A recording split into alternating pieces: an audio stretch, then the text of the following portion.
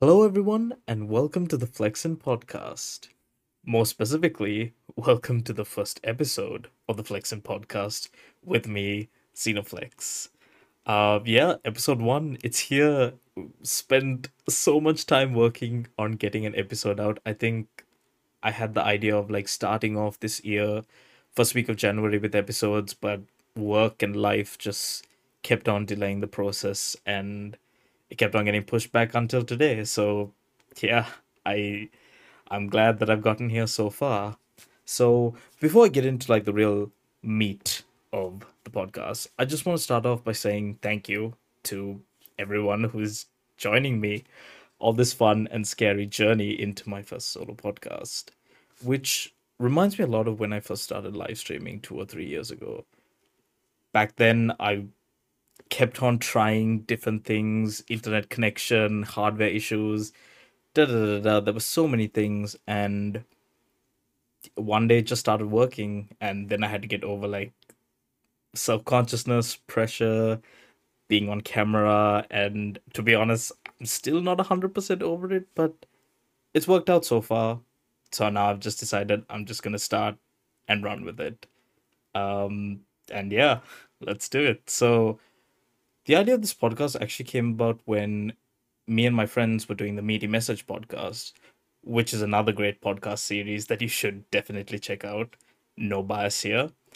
But moving on, as I was saying, while I enjoyed doing the Meaty Message podcast, I realized that I wanted to start my own one so that I could have my own space, my own creative output of where I can just talk about different topics and different things that interest me. Stuff that I wouldn't be able to do on the Meaty Message podcast with the rest of the guys there. Um, I wanted to do this myself, and now I'm here doing the Flexin podcast. It's gonna cover a lot of different topics, mainly gaming and esports ones, but probably gonna throw in a little football, a little music. We'll just have a little fun with it, try and be as light as breezy as possible, and just take it from there. So, now that we've gotten all the mushy stuff out of the way, let's jump right into it. So, want to start off with talking about a couple of new game releases that are coming out over the next few months. And the first one I want to start with is one that I'm absolutely excited for. It's Coffee Talk Episode 2, Hibiscus and Butterfly, which is coming out on April 20th on all platforms. This is fantastic. I absolutely love the first Coffee Talk. It was it was a very nice chill game. Great music, one of the best soundtracks that I've heard on a game for quite some time, and simple, chill coffee making mechanic. Um, you got to build relationships with all your customers, and it had a good story as well. It had a very interesting story, which I'm really excited to see what they continue to do in episode 2. And yeah, we finally got a release date. I think this game was supposed to come out last year and got pushed back into 2023. But hey, just a couple more, I was going to say a couple more weeks, but a couple more months, and we'll finally be able to continue the story of the mysterious barista in Coffee Talk episode 2. Uh, yeah, really excited for that one. Moving on from that, let's talk about Returnal. So the PC version of Returnal is coming out on February 15th, Steam and Epic. And I gotta say, this one is pretty interesting. This is one of those PS5 exclusives which is now available on PC coming from Sony. And we've seen Sony start pushing out more PC versions of of their games. I think the last couple were the two Spider-Man games. So we had Spider-Man Remastered, I think, and Spider-Man Miles Morales, which is another PS5 exclusive, I believe, which quickly made it over to PC. And it's good to see that Sony's really embracing the PC platform as an area which they need to compete with Microsoft in. And hey, it ends up benefiting all of us PC players. So I think we can enjoy that one. Returnal is not a game I know too much about. I know it's a roguelike, and that's about it. I've also heard it's very, very long, and you can't really save a lot of your progress between runs, which, to be fair, is a core mechanic, but it can also be a bit grating if you've been spending, like, I don't know, maybe 2, 3 hours on a run and you just have to go and do something else and then you lose all your progress just because you had to shut the game off. Doesn't sound too great, but I'm still curious to give it a try when it comes out on PC in February. There's a lot of games that I need to finish before that, but if I have time, I'll give Returnal a try. And yeah, so that game's coming up as well in February. And next, we're gonna talk about a game which is actually already out. When I was scripting this episode, I scripted it a couple of days ago, and by then it hadn't released yet. But here we are now, and the game is GoldenEye. So GoldenEye is now out on the Xbox Series, Xbox One, and Nintendo Switch. It's also out on Game Pass, and I believe on Nintendo Switch you can get it through Nintendo Switch Online on the N64. Now, something that's key to note about GoldenEye is that online multiplayer is finally available in the GoldenEye series, and but you can only play it on the Nintendo version. I think it's a Nintendo exclusive, the online multiplayer side, whereas the Xbox versions will only have split screen. Interesting choice. I don't know what, I don't know how Nintendo got that exclusive feature or why they got that exclusive feature, but it'll be interesting to see. I know a lot of old fans of this game are really, really excited and looking forward to what GoldenEye it looks like on modern consoles, and I think we're going to be seeing a lot of different images and videos over the next couple of weeks. And to be honest, even myself, I'm really keen to try it out. I don't have N64, so I was kind of hoping I can play it on Game Pass when I when I get back and can play on my Xbox Series, but I'm just gonna have to wait until then. It's still not enough to convince me to get Nintendo 64 on Nintendo Switch Online. But hey, you know, if it ends up being good, and I think, wow, imagine what this would be like with online multiplayer. That being said, I don't think it has like matchmaking. I think it'll allow you to play with your friends. So maybe it's not something worth waiting for. Anyway, yeah, GoldenEye out on Xbox and Nintendo Switch. Enjoy if you're interested. Finally, well, not finally. Next up, this one is a bit of an interesting one. It's been the subject of discussion for the past few days, and it's also a very weird situation. So, there's a game called The Day Before, which, when it was announced, reminded me a lot of The Division.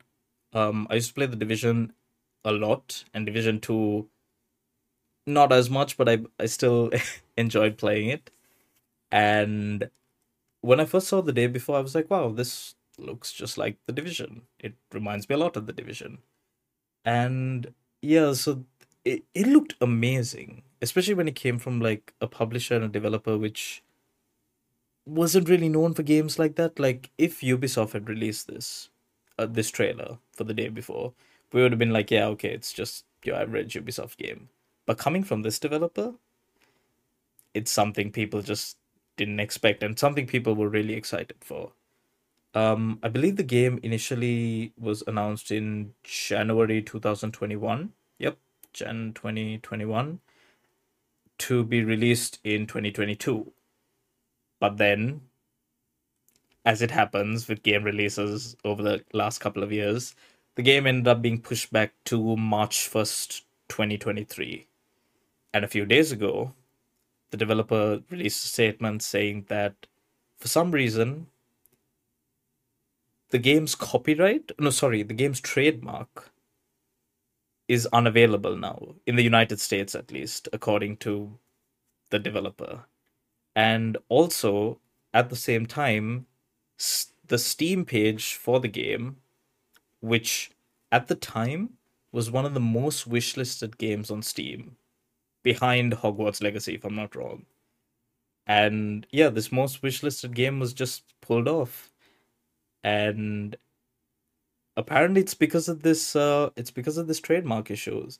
Even in their statement, they said Steam blocked our page at the request of a private individual. I, and this has caused them also to delay release of gameplay, which has also been a bit of a point of contention since the game's release. We only saw some initial in-engine footage back in January 21, and we haven't seen anything since then. And they were supposed to be releasing some footage this month, but for some reason, due to this trademark issue, according to them, they've had to push that back as well. So now the game has a release date of November 10th, 2023. When the news came out about this, people were not happy, understandably. No one likes a game delay, even though we've gone through hundreds of them over the past year. But also, people brought up a point saying that maybe this game doesn't exist. And I think it's not unreasonable to believe that. I think it's fair to say that by now we should have seen more gameplay. With the way games are being revealed and released in the current age, usually there's a leak, some screenshots, some footage. You don't have nothing. You have something to go off of, and it can't just be your initial launch footage. So people were understandably concerned. A lot of people were calling this a scam, which for me was a bit too far because keep in mind this game was, yes, it was on Steam, but you couldn't pre-order it. If I'm not wrong, this is also supposed to be a free-to-play game. Not 100% certain on that, but I think at the time it was supposed to be released as a free-to-play game. So people were calling it a scam. Again, don't really agree because if we had to pre-order the game or that was open, reasonable, completely understand. They're taking your money, running away with it, not going to release a game, fair enough. Not having any pre-order, does that really a scam? If anything, they're just wasting your time. Which, I mean, fair enough. And to be fair, this delay hurts them a lot more than it hurts the players because by November 10th, there's going to be a lot of games that are coming out this year. We have like some crazy game releases for the rest of the year. And if they keep on delaying this game, eventually it's going to get to a point where the player base that they used to have is just not going to be really interested in it. They're just going to move on and play other games. So after all this news came out about the trademark issue, the developer then added another statement saying that they were planning to delay the game release anyway to November 10th. How convenient, right?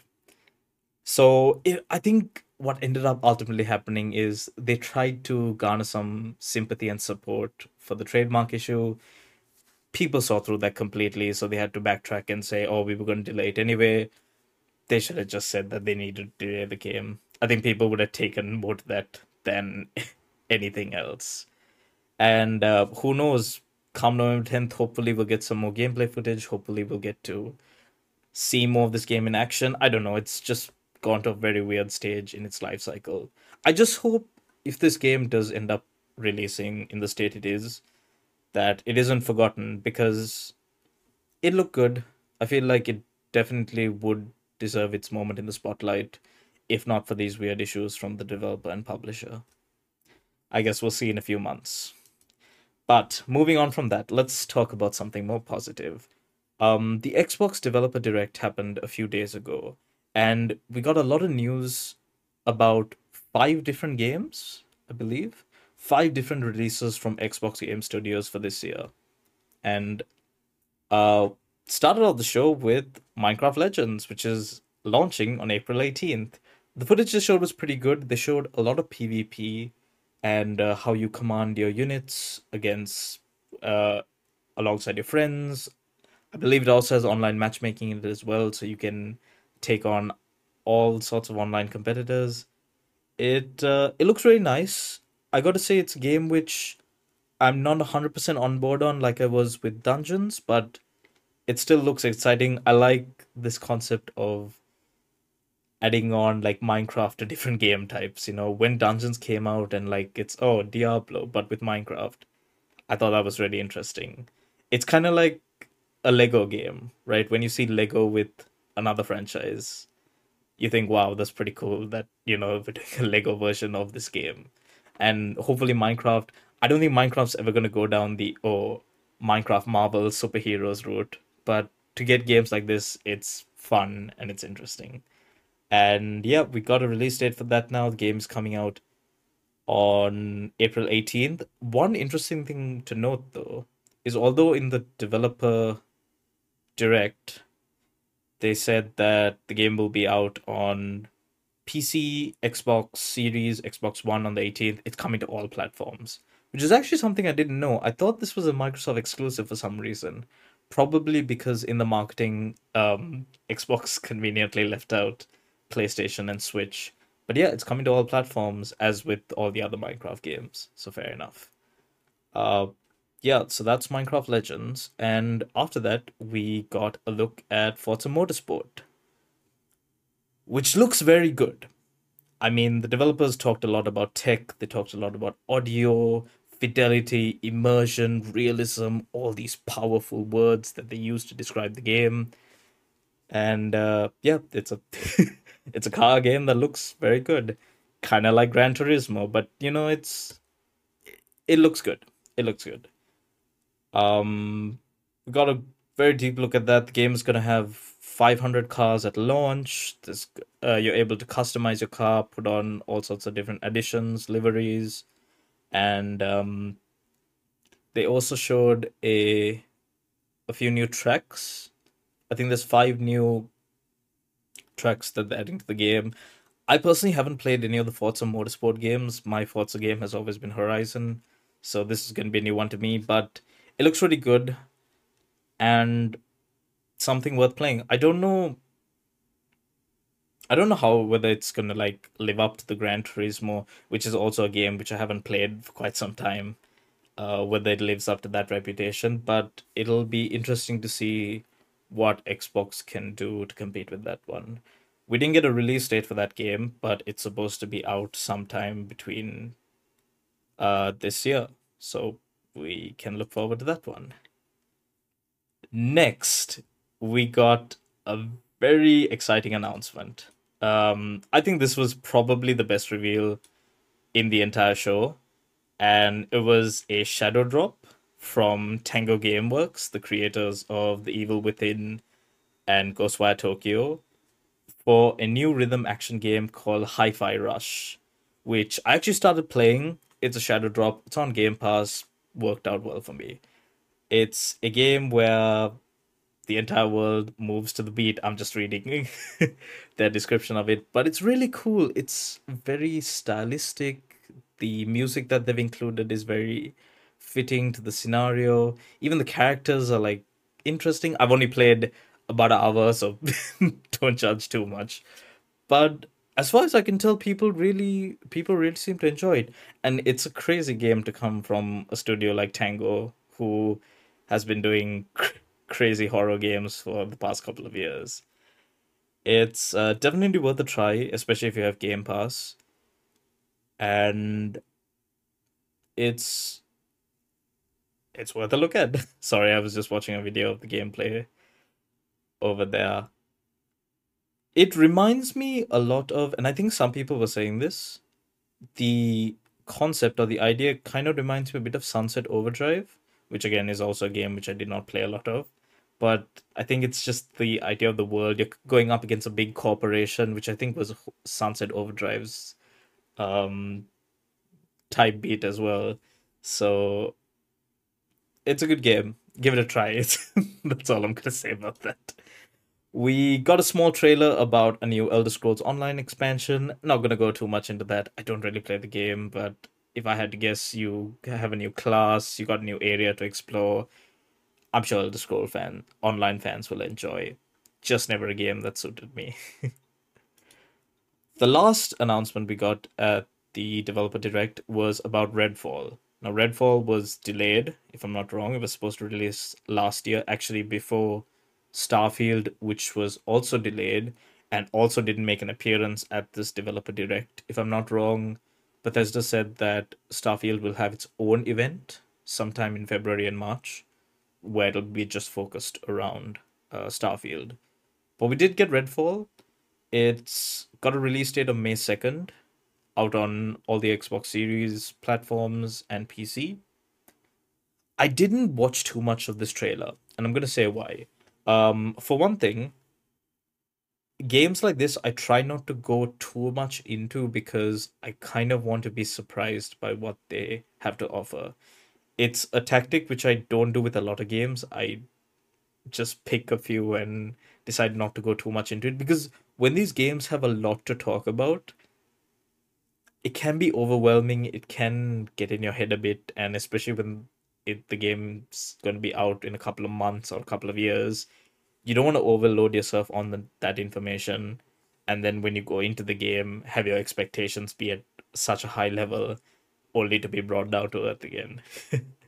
I think that's what helped me out with games like Cyberpunk, with Dying Light 2.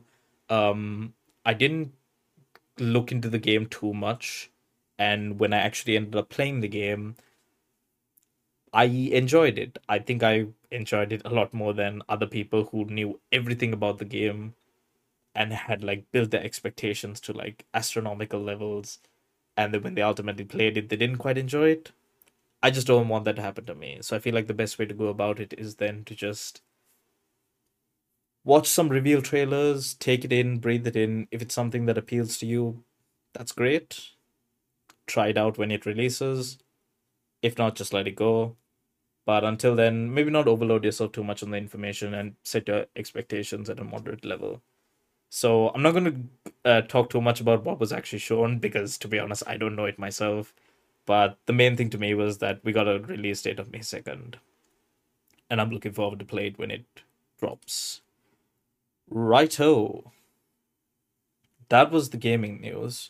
Let's go into the esports topics that I want to talk about. My first topic is actually one which I'm not going to be talking about too much today. It was regarding Valorant's VCT lock-in, which is taking place on February 13th to March 4th. The reason why I don't want to go into this today is because there's still some time before this event starts, and I think I want to dedicate like a proper section of the podcast to talking about this event because it's actually really interesting. It's going to really shape the rest of the year of Valorant, of the VCT as we know it. It's a whole new format, it's a whole new type of tournament. There's so many teams playing from so many different regions. I think it's worth doing a much, much deeper dive into. And I think I'm going to do that a little bit more closer to the event. I also want to talk about my pick'ems, which I did recently. I want to just talk about like what I see for the VCT as a whole for this year, as a non-Valorant analyst, and I think people are absolutely gonna love hearing a guy who doesn't know a lot about the esport talk about the esport. So I'm gonna say that for a future episode, and get subscribed. Stay tuned to hear about that one. But moving on, let's talk about the Overwatch World Cup. So it's back. Honestly, I didn't think the Overwatch World Cup would come back. I think with the state that Overwatch is in, the fact that the World Cup is back again is just nothing short of a miracle. I have a couple of reasons why I think it's back. Um, for one thing, I think ultimately Overwatch as an esport has not done too well. And again, I don't want to go too in depth on that. I feel like I want to do an episode also on the Overwatch League when that returns, whenever it returns. More on that later. But I think the Overwatch League has its ups and downs, which has contributed to Overwatch's current state as an esport.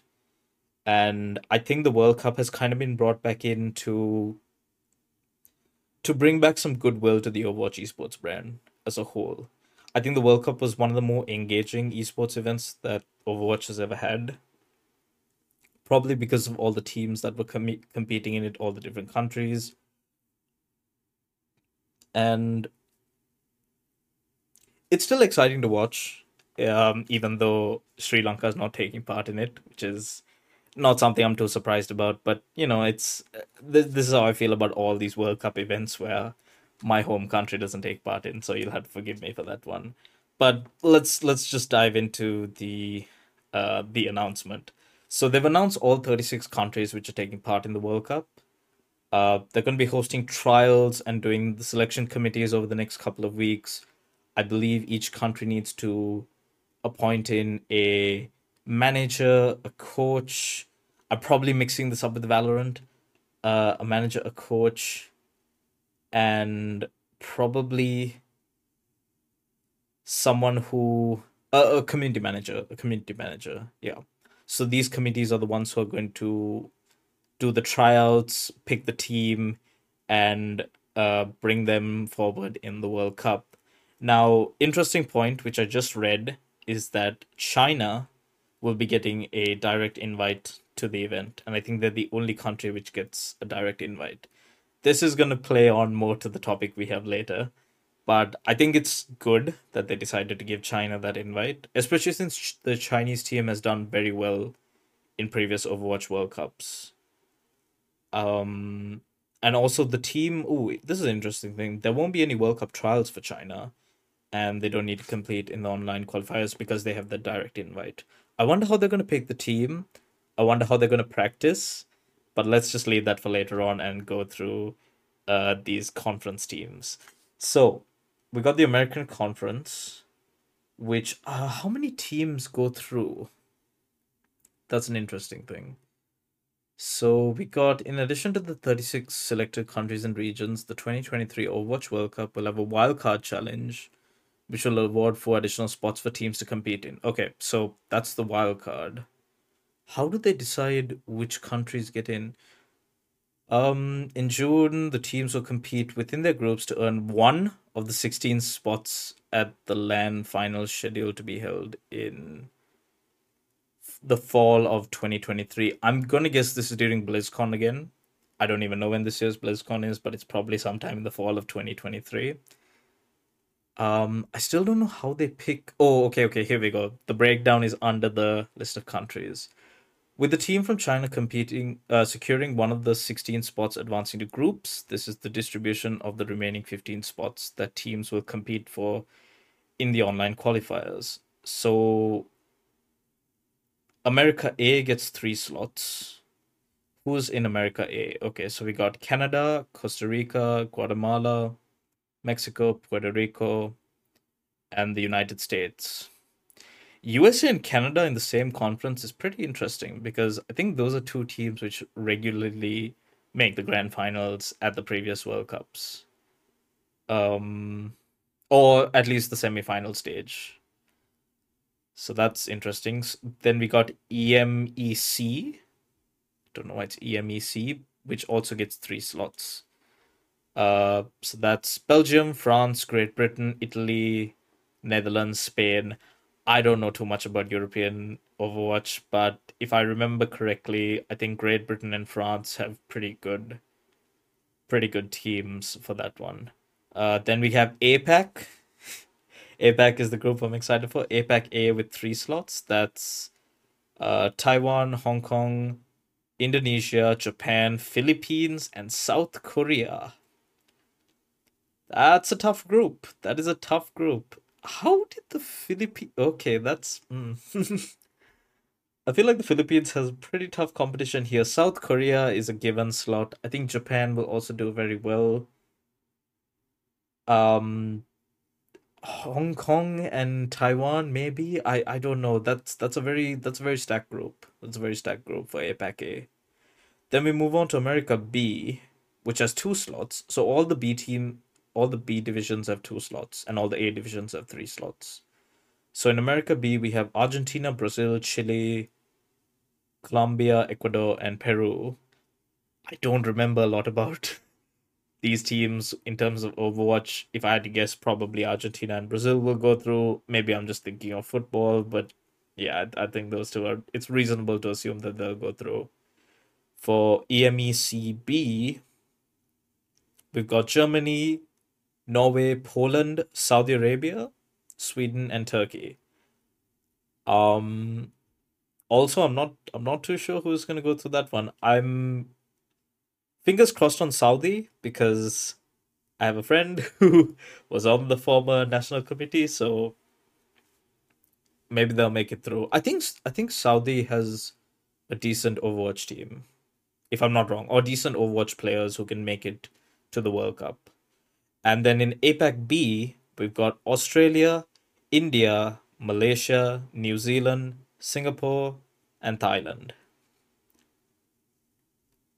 Hmm. Okay. APAC B is hitting a bit different for me.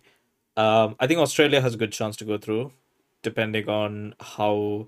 Given that they're a contenders region, it's not unreasonable to see Australia make it through APAC B. I'd like to believe Singapore can do it, and I think they can. I think Singapore also has a good team and a good set of players who can go toe to toe with these other teams. India also, global esports is probably going to get back on country committee duty and bring up a formidable Indian team. That being said, I don't know how well Overwatch 2 has been taken up in India. So you never know. Thailand also, now that they don't have Padipan competing, maybe it might be difficult. Maybe, wait, I just thought of this. For Thailand, maybe Mickey will come back and bring the Thai team back to glory. You never know. Anything could happen. Anything could happen. Overall, I think these groups are pretty. Here's the thing, right? It's the first time the World Cup's going to be played on Overwatch 2. And I feel like there's a lot of unknowns because there are some definite countries which are going to get through. You got USA, Canada, um, and South Korea. China's already through, of course. So I think those countries are definitely going to thrive. But it'll be interesting to see what type of talent comes from the other countries. It's something to definitely keep your eye on as an Overwatch fan to see where the next best Overwatch 2 player will come from.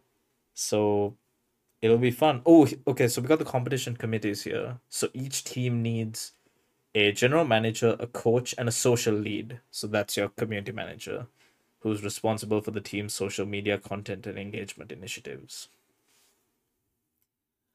I really wish I could try for the Singapore position, but it's definitely needs to be someone who's a resident or a citizen, and I am neither. So that'll be tough to do.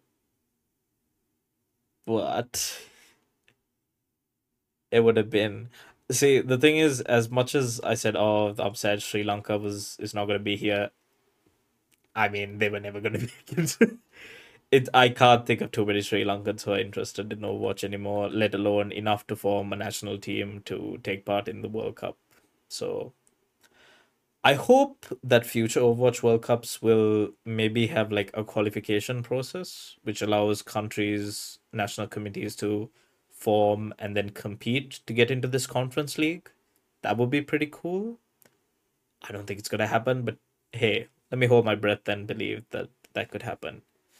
One of the other reasons why I think the Overwatch World Cup came back that I just remembered is I think it's going to end up being fingers crossed about this because I think it would be a very cool idea. Is if they have an in-game event built around the World Cup. If they allowed people to earn World Cup related cosmetics or name cards, whatever. I can't even think of all the Overwatch 2 cosmetics. But I think that would be a really cool. It'll be a really cool in-game event to have, so that people from the different countries can rep their countries. Maybe we can have like a country league similar to what they had for the Battle for Olympus event, where they pick. I was gonna heroes is probably too much. Maybe they can do something fun with player icons or skins. They can do something cool. I think they should try for something cool. And do like an in-game World Cup event. I think that would be a break out of the norm. It would be something which people can definitely get behind, and it'll be a really, really fun thing to do. So stay tuned. We'll keep our eyes on the World Cup and see how it goes over the next couple of weeks. And hopefully it goes well for everyone concerned. I think this is a good opportunity to see what Overwatch esports can be.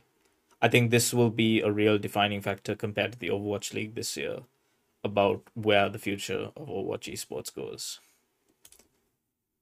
So that's my full esports segment done. And the next one I'm moving to is what am I playing now? So this is a section where I talk about a couple of the games that I've been playing off stream. When I stream, I just play, your usual Overwatch, Valorant, but I'm also playing a few single player games on the side. Stuff that I'm not ready to stream or record yet, but who knows, maybe one day. So I'm only playing a couple of games right now, to be honest. Big one on my list is Forspoken. Um, put a couple of hours in. To be honest, I don't get why people are going against this game. Now, to be fair, it's not been optimized properly. For some reason, it just feels very, very choppy, but I think that's just down to poor optimization rather than the game design. I think the world is fine. I think the story is interesting. Frey is easily going to be one of my favorite game characters for 2023. I feel like she's very well designed. Personally, she just stood out a lot as a character to me, and is someone who I enjoy exploring the world in Forsaken as Forspoken. I said Forsaken, Forspoken as. I've only put a couple of hours in, but it's been all right so far. Maybe I'll put 10 hours in and hate it, but as for the first couple of hours, it's been going okay so far. I've also been playing Hi-Fi Rush again. Put a couple of hours in, not gone too much into it, but also been a good game. I picked up Hitman again recently because we just had the Hitman World of Assassination update, which came out just a few days ago, which finally grants access to all the DLC. They finally fixed the Hitman 3 DLC issue, which got people to buy so much extra DLC that they didn't need if they own the previous games. A huge, huge mess that IO created has now been sorted with this latest update. And they've also added in a new mode, which I actually haven't played because I've just been running through old missions and getting to it. Hitman is weirdly a game which when it first came out, I never enjoyed. And as soon as the third one came out, I was like, this is not bad. This is pretty good. And I'm enjoying that one now as well. I picked up Monster Hunter Rise for a while, but I've dropped it again because of these other games that I'm playing, which I feel like I want to give a bit more time to. Rise is a good game, which has very frustrating controls to me. That's been my always been my problem with Rise is that I for some reason I keep on pressing the wrong buttons on my controller and then messing up everything and dying. So Rise is Rise is all right. Maybe I'll pick it up again in a couple. To be honest, when I first started playing Rise again, I was like, "Wow, I really want to get Sunbreak now," which I think is the name of the DLC. And then I played it more and realized, okay, no, I don't. I think I'll just wait until I finish the main game first, and then maybe get Sunbreak. Also started Persona 3 Portable. As a Persona fan, which I have no shame in admitting, it's not hitting yet, but I see why people like it. It's been all right. I can't say it's anywhere near Persona 4 or Persona 5, but it's a game which I've heard starts off very slow and then eventually you build yourself into it. So hopefully that happens to me. I just need to make the effort of getting through the boring bits at the beginning. Let's find out. Yeah, that's my what I'm playing right now section. I'll be just giving a little bit of an update of where I am in my current set of games, which games I'm playing now, which games I've dropped, just to put a bit of personal gaming insight into what I'm playing right now. Right, we got a couple of stories to round off before we go to our final one. Let's talk about the Riot social engineering attack. So, this was big. This was big. This has happened now a couple of weeks ago, a couple of days ago, where Riot made an announcement saying that they've been hacked. Source code for League of Legends, a former anti cheat system, as well as TFT, has been just taken away. they got a ransom from the group. I believe the group asked for something like $10 million to get the source code back, and Riot have said they're not going to pay, which is understandable. Usually in these cyber attack situations, you never pay the hacker because that just encourages them to keep going harder at you. And also, I think an update regarding the data. I believe the hacking group is now trying to sell it to anyone who's interested at $1 million. Why this is kind of important is because the source code of the game is the lifeblood of a game, right? It's all the inner workings. It shows all the functions that a game needs to make the game that it is. And if a cheat maker gets access to the source code of a game, it makes it a lot easier for them to create cheats for the game, create undetectable cheats for the game. So it's understandable why people are a bit concerned with this source code being released. Few people have been blaming Riot for this, saying that they've not been secure enough. But given what's been happening with the past few cyber attacks over the last few years, it's not a it's not a huge surprise, I would say. It's not something like, whoa, I can't believe this happened. It is what it is. Riot and the players just need to, see how they get through this one. I don't know what's going to happen over the next couple of weeks, whether they're able to, well, they're not going to get the source code back. It's already out there, but whether we're going to see some like high level cheats on the market using the source code, um, will TFT and League become an even more toxic landscape that it already is? We just have to wait and see. We don't know what's going to happen. From that, let's talk about Fortnite. Fortnite Creative 2.0, which is this big overhaul of Fortnite Creative Mode, which is going to incorporate elements of the Unreal Engine. I really think this is going to change Fortnite completely. I think Fortnite's going through a very stale period of time. They're now trying to like bring back the player base, which has ultimately, I think, abandoned the game and moved on to different things, namely Genshin Impact.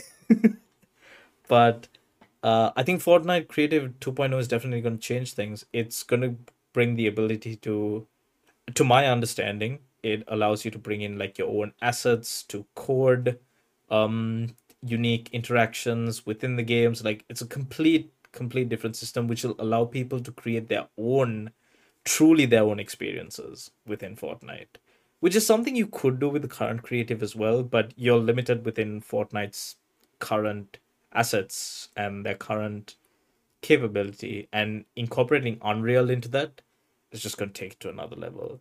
This mode has been delayed a couple of times. I believe it was supposed to come out last year, then it was delayed to January, and recently Tim Sweeney announced that the mode is going to be delayed again to March. I believe he was responding to someone talking about how the mode is coming soon, and then he's like, actually, it's not coming out until later in March. So I'm still really looking forward to it. I'm really excited to see what like actual creative people can do with that mode, because we've already seen some pretty cool stuff in creative. I think Legends Landing is a good example of one. I believe there was like an NBA themed area. Like there was so many cool concepts and ideas that came out in Creative 1.0. And if that's what they can do within the Fortnite system, imagine what they can do with with the Unreal Engine, with the Unreal Engine and Fortnite. It's going to be pretty interesting when that comes out, and hopefully it'll be sooner rather than later. Next, we're going to talk about some Blizzard surveys which have been going out for two games. So, the first one we'll talk about is Hearthstone. So, there was a survey that was sent out to a couple of players regarding some future features and uh, soliciting feedback on some ideas that the devs have for the future of Hearthstone. Hearthstone is a game which I will always have like a soft spot in my heart. I don't play that much anymore, but I always want to go back and give it a try again and see how it goes. And usually it's not great, but I still want to give it. I'm not completely put off by Hearthstone. It's always gonna have again, that special place in my heart. So the fact that I see Blizzard is trying to make an effort to do better by Hearthstone is good for me to see. Because I can't imagine a lot of players are still playing anymore, especially with the recent changes to the esports structure, which I haven't talked about on this podcast. Maybe it'll come up in a future episode if there's any more changes, but it's kind of sad to see the way Hearthstone esports and Hearthstone development in general is going. So hopefully these new ideas that Blizzard's recommending is going to change that. Um so in this Hearthstone survey that these players got, it talked about a Hearthstone subscription, which is not a great start, let's be honest. But it also hints at the way people see Hearthstone. It's ultimately your perception. Like, do you want to keep opening packs and getting cards, getting a random amount of cards, or do you just want to pay a monthly fee where you get access to all the cards that you want and then build craft your own decks and just compete at the best possible capability? I think this is very good for your esports players. Esports players definitely going to have the game completely changed by this new system, and it's definitely interesting. So here are the options that they gave for the subscription system. So there's a $10 monthly subscription where you get access to every standard card from one class of your choice. Keep in mind, all these cards are uncraftable and they're undustable, which makes sense, right? You can't just get the subscription, dust all these cards, and then buy your own cards. Doesn't make sense. So the $10 one for one class, not a good deal, right? It's just one class. Ultimately, you're not going to get very fine Hearthstone if you just play one class. You need to have a bit more of an adaptability and try different classes out to figure out where you fit in with that one. The next one is a $20 monthly subscription for all standard cards, including cards from the current expansion. $20 a month for Hearthstone cards that you don't own is a lot. Even, okay, it's good that they have current expansion cards because I don't think a lot of these expansions do have that within them. But $20 is way too much. Even for the most die-hard Hearthstone player, $20 subscription, I don't think that's gonna fly. The next one is a $10 monthly subscription, which gives you all standard cards for every class except the current expansion. I think that's fair. I think that's reasonable. I think it's something I would pay for. If I was a hardcore Hearthstone player, I'd probably pay that $10 to get all the standard cards. Then I can just build whatever deck I want. I think that's worth it. Then we got a $10 monthly subscription for the top performing deck for 3 classes of your choice. Um, I don't know about that. I don't know about that one, to be honest, because here's the thing, right? A top performing deck is always good to have, and I know a lot of people definitely go on top decks, download a deck code for like the top rank one player's deck, and then try and create their own deck around it. But just because you have the best deck in the game doesn't mean you're gonna win every game, right? And I think if you were paying $10 just to get a deck which doesn't work out for you, even if it's 3 decks, it's probably not going to be worthwhile investment. So yeah, I'm gonna say no to that. I think out of these 4 subscriptions, I think the best one for me was the $10 monthly, which gives you access to every standard card except the current expansion cards. I think it's a fair price. I think it's good value if you get all the cards. You may not get your current expansion cards, but over time, you be getting access to more cards as the expansions keep rolling through. I think it's reasonable and I think it makes sense. On top of the subscriptions, they also gave a lot of options for different features that they're possibly going to add to the game, or just trying to see whether people are interested or not. So let's see what are these features that they're going to add in. Unique cosmetics. Cosmetics that aren't part of the traditional Warcraft universe. Example, K-pop, anime inspired, etc., while keeping the current Hearthstone art style. Okay, Hearthstone cosmetics are interesting. I think they're talking about card backs because to me that is really the only cosmetic that's around. They could also be talking about role skins. I call them role skins. They're probably not what they're called, but where your hero has a you can put a unique skin on them. I think that's also one of the cosmetics which they're probably talking about. K-pop anime inspired cosmetics in Hearthstone. Personally, I would go for it, but I can understand why people wouldn't wouldn't be too keen, especially given that it's a Warcraft inspired game. Multi subscription, we already went through that. Hearthstone 3D gameplay. See your heroes and minions come to life on your screen as fully realized 3D characters. Cool. I would like to see it in practice before I say yes to that. So that's a maybe. That's a maybe for me. Because it could look great. It could also just look like, oh, they're there, and that's about it. If it was like Harry Potter chess, where your cards are actually fighting against each other, that would be cool. But I don't think that's what it's gonna end up being if they have it. Monthly subscription, we already went through that. Social group play. Create and join guilds, connect, play with them via special events, group quests, and competing with other guilds. That's good. I think that's very important to have. That was supposed to be a feature in Overwatch 2, if I'm not wrong. A guild feature was supposed to be there. It hasn't come with this new release. I wonder if it'll ever come up. But if I remember correctly, that was supposed to be a feature in Overwatch 2. So you never know. Alternative art style cosmetics. Cosmetics that break the traditional Hearthstone art style. Example, anime, comic book, realism. Is this for cards? I'm gonna say yes. I think I really like the way Marvel Snap does your alternate arts. So, for example, I think the only one I can think of is Jessica Jones because I have alternate arts of her card.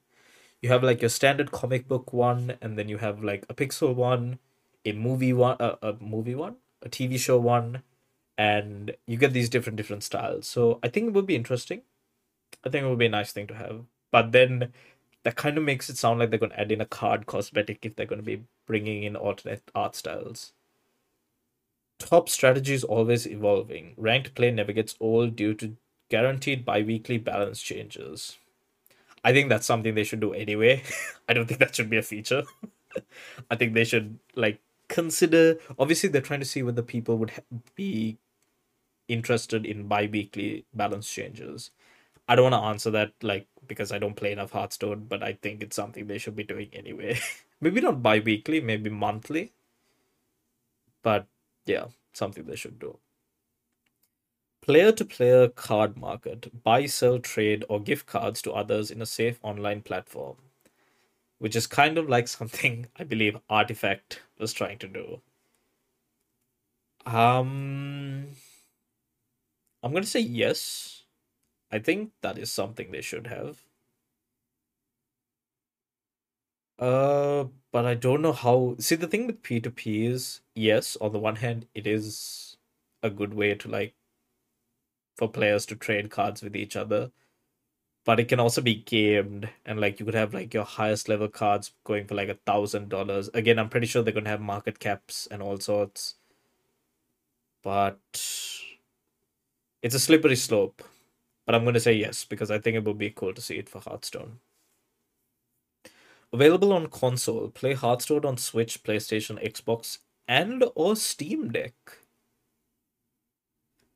The Steam Deck part is pretty interesting to me because it kind of tells me that they might actually put Hearthstone out on the Nintendo Switch, but also on the Steam Deck. On Steam. I don't know why I said Steam Deck again, but on Steam. Who knows? Maybe other Blizzard games will also be going to Steam as well, and then all my friends will be excited because they don't need to use BattleNet anymore. But I'm gonna say yes. I would like to see. I would like definitely like to see Hearthstone on more platforms. It's just good to have more platforms have access to games so that people can play on whatever platform they choose and play with each other. That's what the current generation of video games should be. New mechanics. Experience new mechanics, card types, and rules that add depth and dimension to gameplay, which is something I think Hearthstone tries to their very best to do, and it's definitely something that they should just keep doing. Smart success metrics. Improve your deck's play and strategies with real-time card win rate statistics, deck tracking, real-time opponent intelligence. Do you know something? I think if you're going to do a Hearthstone subscription, I think you should include that in your subscription. I think having it in regular play is a bit of a waste because some people don't really care. There are people who are casual with it and just want to play the game for the game. But I think if you include that in your subscription, it'll make your subscription way more worthwhile. It'll be worth putting in the money to get all the cards, plus have metrics to help you improve as a player. And it'll really be rewarding for anyone who decides to take on a subscription. So yeah, that put it in the subscriptions. In-game live events. Join other players and friends for live mass game events that connect the global Hearthstone player base. Sure, why not? I don't really get what in-game live events mean, but that sounds pretty interesting, and I'd look forward to that. There's a lot of features. Okay, here we go. Progressive customization. Permanently evolve card art, animations, card frames, board skins, and other visual elements as you play. I don't know what that means. To me, it just sounds like you get to, as you play, you keep leveling up your cards, your animations, your card frames. I guess as you level up or rank up, they just get better, which is cool. It's interesting. I guess Marvel Snap kind of has this with their card upgrades, where you can upgrade the rarity of the card and just unlock new animations and VFX to it. So yeah, I guess it could be interesting. I don't know how it'll work in practice for Hearthstone, but you never know. More frequent major refreshers. Enjoy even more frequent major content updates. More than 6 major updates ranked mode currently receives per year. Sure, why not? Multi subscription already went through that. Public profiles. Show other players your progress, achievement, rank, collection, stats, and more. Yes, I think there are people who would really like to do that because we don't really have like a show off mechanic in Hearthstone other than taunting people. So that would be nice to see. An independent app for Battlegrounds, having a separate app game for the Battlegrounds game mode. I haven't taken too well to Battlegrounds as I thought I would. I generally like auto battler games, but Battlegrounds is a bit too cumbersome to me. So personally, I don't really care, but I don't know how much of a audience Battlegrounds has, but I guess enough to do its own app. So maybe, sure, why not? Create custom game modes and types. Choose from a curated list of keywords and mechanics to create custom cards and unique gameplay experiences. They're bringing the workshop from Overwatch into Hearthstone. Do you know what? I'm going to say yes because the Overwatch workshop has created some wonderful and scary modes, and I would like to see that in Hearthstone too. So why not? Blizzard Games crossover with Hearthstone. Play the same great game. You hear that? The same great game, but with entirely refreshed cards drawn from the Blizzard. Sorry, not the Blizzard, from the Diablo, Overwatch, or StarCraft universes. I think that kind of does away with the whole Hearthstone feeling. At that point, it just becomes Heroes of the Storm, the card game. So I don't know. The Overwatch lover in me says yes, because I would love to play like an Overwatch related card game where you have like different characters have it'll be Hearthstone but Overwatch. But I don't know whether I would want to bring my Overwatch characters into the Hearthstone world because I feel like it already has its unique characters, its unique style, its uniquely Warcraft experience. So then you bring in like Diablo, Overwatch, and StarCraft into that, maybe not great.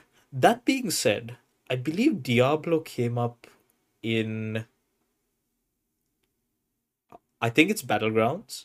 So maybe a way to do it would be to bring in those characters into Battlegrounds, where I don't think people would mind too much if they had like a Tracer card or a Lilith card, or insert StarCraft character name here card.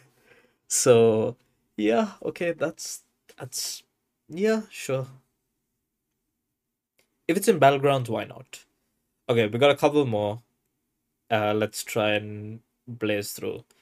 Hero customization. Choose your own hero power design from a set list. Customize your hero's visual aesthetic. Yeah, I think this would be good. It would be interesting to see what type of, I guess the hero visual aesthetic is just a hero skin. So that's, I think, a pretty normal thing that they should do. Hero power, I guess if you could change their skin, you should be able to change their power as well. So yeah, yeah, go for it. Alternative card designs. Collect rare, visually enhanced versions of your cards to bring in even more value to your collection. Yes, I think they could bring in like some more World of Warcraft inspired designs. I think everything in Hearthstone is uniquely Hearthstone from the Warcraft universe. So maybe they could just bring in some like designs from that game or even the old Warcraft 3 game. So yeah. Tournament mode. In-game tournaments where you compete against players around your rank for rewards and prizes. Yes, I think a lot of games should have this. I know League has this, Valorant's getting this. I wish Overwatch had this. I think Overwatch should still have this. I think Hearthstone would also benefit from it. I think players would be, again, especially with the way esports is going, a competitive mode like this will be very interesting, and I think a lot of people would like that. New multiplayer modes. Play alongside and against friends in 2v2, co-op games, or similar modes. Sure, why not? If you have friends who play Hearthstone, you can play 2v2 with them. Why not? New classes. Play a new hero class. Yes, I think we already have pretty good hero classes in Hearthstone. We got Demon Hunter like a couple of years ago, and that was a pretty big thing. So I think it'll be nice to have maybe one new class every now and then, but if you make it too regular, that's just going to ruin the meta and that's just going to make the game not too great. So, sure, you can bring in a couple new classes, but maybe not overdo it. It's not like bringing in new heroes. It's actually matters a lot when you bring in those new classes. So, I would say yes, but control the output. Finally, not finally, because that is the same as the first one, unique cosmetics. Okay, so we went through all those changes. Personally, I like the way that they're thinking of like how they can completely revamp Hearthstone. A lot of these ideas would fundamentally change the game. It'll be as big as like bringing in battlegrounds, mercenaries, which is another mode I don't really play, but it'll really, really, I think, bring back the old fan base and also maybe open up to new fans. I think people would be interested if with some of these features come in, a new audience would come into the game and keep the game thriving. It's just a matter of giving it a try, like getting this feedback, seeing what the people want, and then implementing it into your game. Easier said than done, but it's definitely something that should be done somehow. Right. Few more to go. Don't worry, we're nearly there. Also, Warcraft 3 Reforged, a game which didn't go too great at launch. So Blizzard has been sending out a a survey for this game as well, talking about some new features regarding that. I don't think we have an in-depth survey like we did have for Hearthstone, but a couple of things they asked is how would players feel if the game was soft relaunched? Uh, this new soft relaunch would essentially bring in more features, more stability into the game. Could be interesting. I don't know. Sometimes I think Reforged went through it pretty rough to the point where I don't know how many people would be excited to see it return. But it's good that Blizzard's thinking of trying to breathe some life back into this game. A couple of features that they're talking about bringing in is ranked play, clans, leaderboards, also some new stuff such as in-game art updates, improvements to the campaign, storage size reduction. So there's a lot of things that Blizzard are looking at doing with Warcraft 3 Reforged. To me, when I played that game, it was definitely not. It was not obviously not the game that it's not the same as the game we had previously. It's not gotten better, and I was gonna say it's not gotten worse, but I guess it would have gotten worse, right? That's why people don't like it.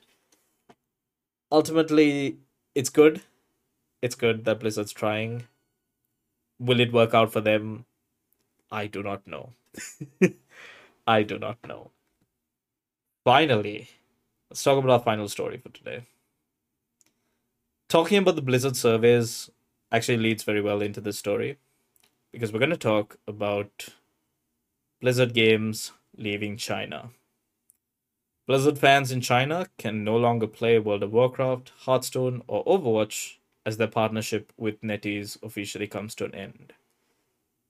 So, last year in November, Blizzard announced that they'll be ending their partnership with NetEase after 14 years in China, and ultimately, they will not be able to run any of their games for Chinese players because in China, if you want to play a game, you need to be partnered with the local company, and if you don't have that local partner anymore, you're not allowed to offer any online services or games in the country. Uh, the fallout from this has been very interesting. I think NetEase and Blizzard have really been going at each other. There was this story, and I think there was a live stream of people at the NetEase office destroying Blizzard. They destroyed a statue. They destroyed different Blizzard merchandise. It was very ugly. It was not a good sign. I think NetEase, the CEO, has said Blizzard is mistreating them and like trying to undersell them and doing all sorts of things. Blizzard is saying that NetEase is not cooperating with them, and it's ultimately just become a very sad ending, which at the end of the day affects the players, right? It affects the people who have been playing the game for the past 14 years. You had World of Warcraft players who have probably been invested since the game came out 14 years ago. You have Overwatch players who cannot play the game anymore, and Hearthstone players who have sunk money into packs that can't access their card collections anymore. Now, to their credit, Blizzard did say that they are looking for alternative partners to continue their service in China, and that Chinese players' data will be saved so that when they start their next partnership, they'll have continued access to all content that they were previously able to access. It's still not great. It's not fantastic that they've decided ultimately to do this. Who's at fault here? It's very hard to say. It's easy to point fingers at saying Blizzard was greedy, but ultimately we don't know what has been going on with NetEase as well. There was a bit of uncertainty around Blizzard mobile game releases. Diablo Immortal aside, I believe there was even talks of launching a World of Warcraft mobile game with NetEase, and that ultimately project ended up being scrapped due to some issues regarding monetization, if I'm not wrong. And it's been a tense relationship to our understanding over the past few months. So we don't know what's going to happen next for Blizzard in China. Hopefully, they are able to find a new partnership with some company. Maybe it might be Tencent, although there is talks that Tencent is trying to take advantage of the situation by trialing a MMORPG similar to World of Warcraft, which is interesting. uh, but yeah, it's ultimately very very sad for all the I feel for all the Chinese players who aren't able to play their favorite Blizzard games anymore. It's just a very sad reality that that these players need to go through. And this is what I was talking about earlier with China being given a spot at the World Cup. That's a very good decision that Blizzard made. Obviously, Chinese players won't be able to practice in China, so they'll be curious to see how they'll be preparing themselves going up to the Overwatch World Cup, even though they already have a slot and are good to go. But another concern that a lot of Overwatch fans has is how does this affect the Overwatch League? Because, as some fans will know, we have four Chinese teams, right? We have the Shanghai Dragons, the Spark, Charge, and the Chengdu Hunters. I didn't pronounce the Spark and Charge's city names because I don't know how to pronounce them and I don't want to screw myself over with that one. Uh, those teams, their social media accounts have been saying goodbye, see you again. We don't know what's going to happen to those teams because their players just don't have access to the game. Will they have to recruit from outside China? Will they even still be able to operate the league from China? It's very curious to see what will happen to the league. In fact, I think the league had to change the date of their lock-in period. It was supposed to end in January, but now it's been moved to March as they try to figure out what to do with these teams. And it's just a very confusing situation, I can imagine, for all the fans, for all the team managers and owners. And I think it's funny to note that I believe, if I'm not wrong, NetEase actually owns one of the Overwatch League teams. I can't remember which team they own, but I think they still maintain ownership of one of the Overwatch League teams. So it'll be interesting to see. I think it's a time of change for the Overwatch League. I do want to go a bit more in depth on the Overwatch League as a whole because to me, with Overwatch 2, there was an opportunity there to really revamp and restructure Overwatch esports as a whole, and it just didn't happen. So I feel like this is presenting itself with another opportunity. Can we, change the system? Can we really change the game, as game changers teams say?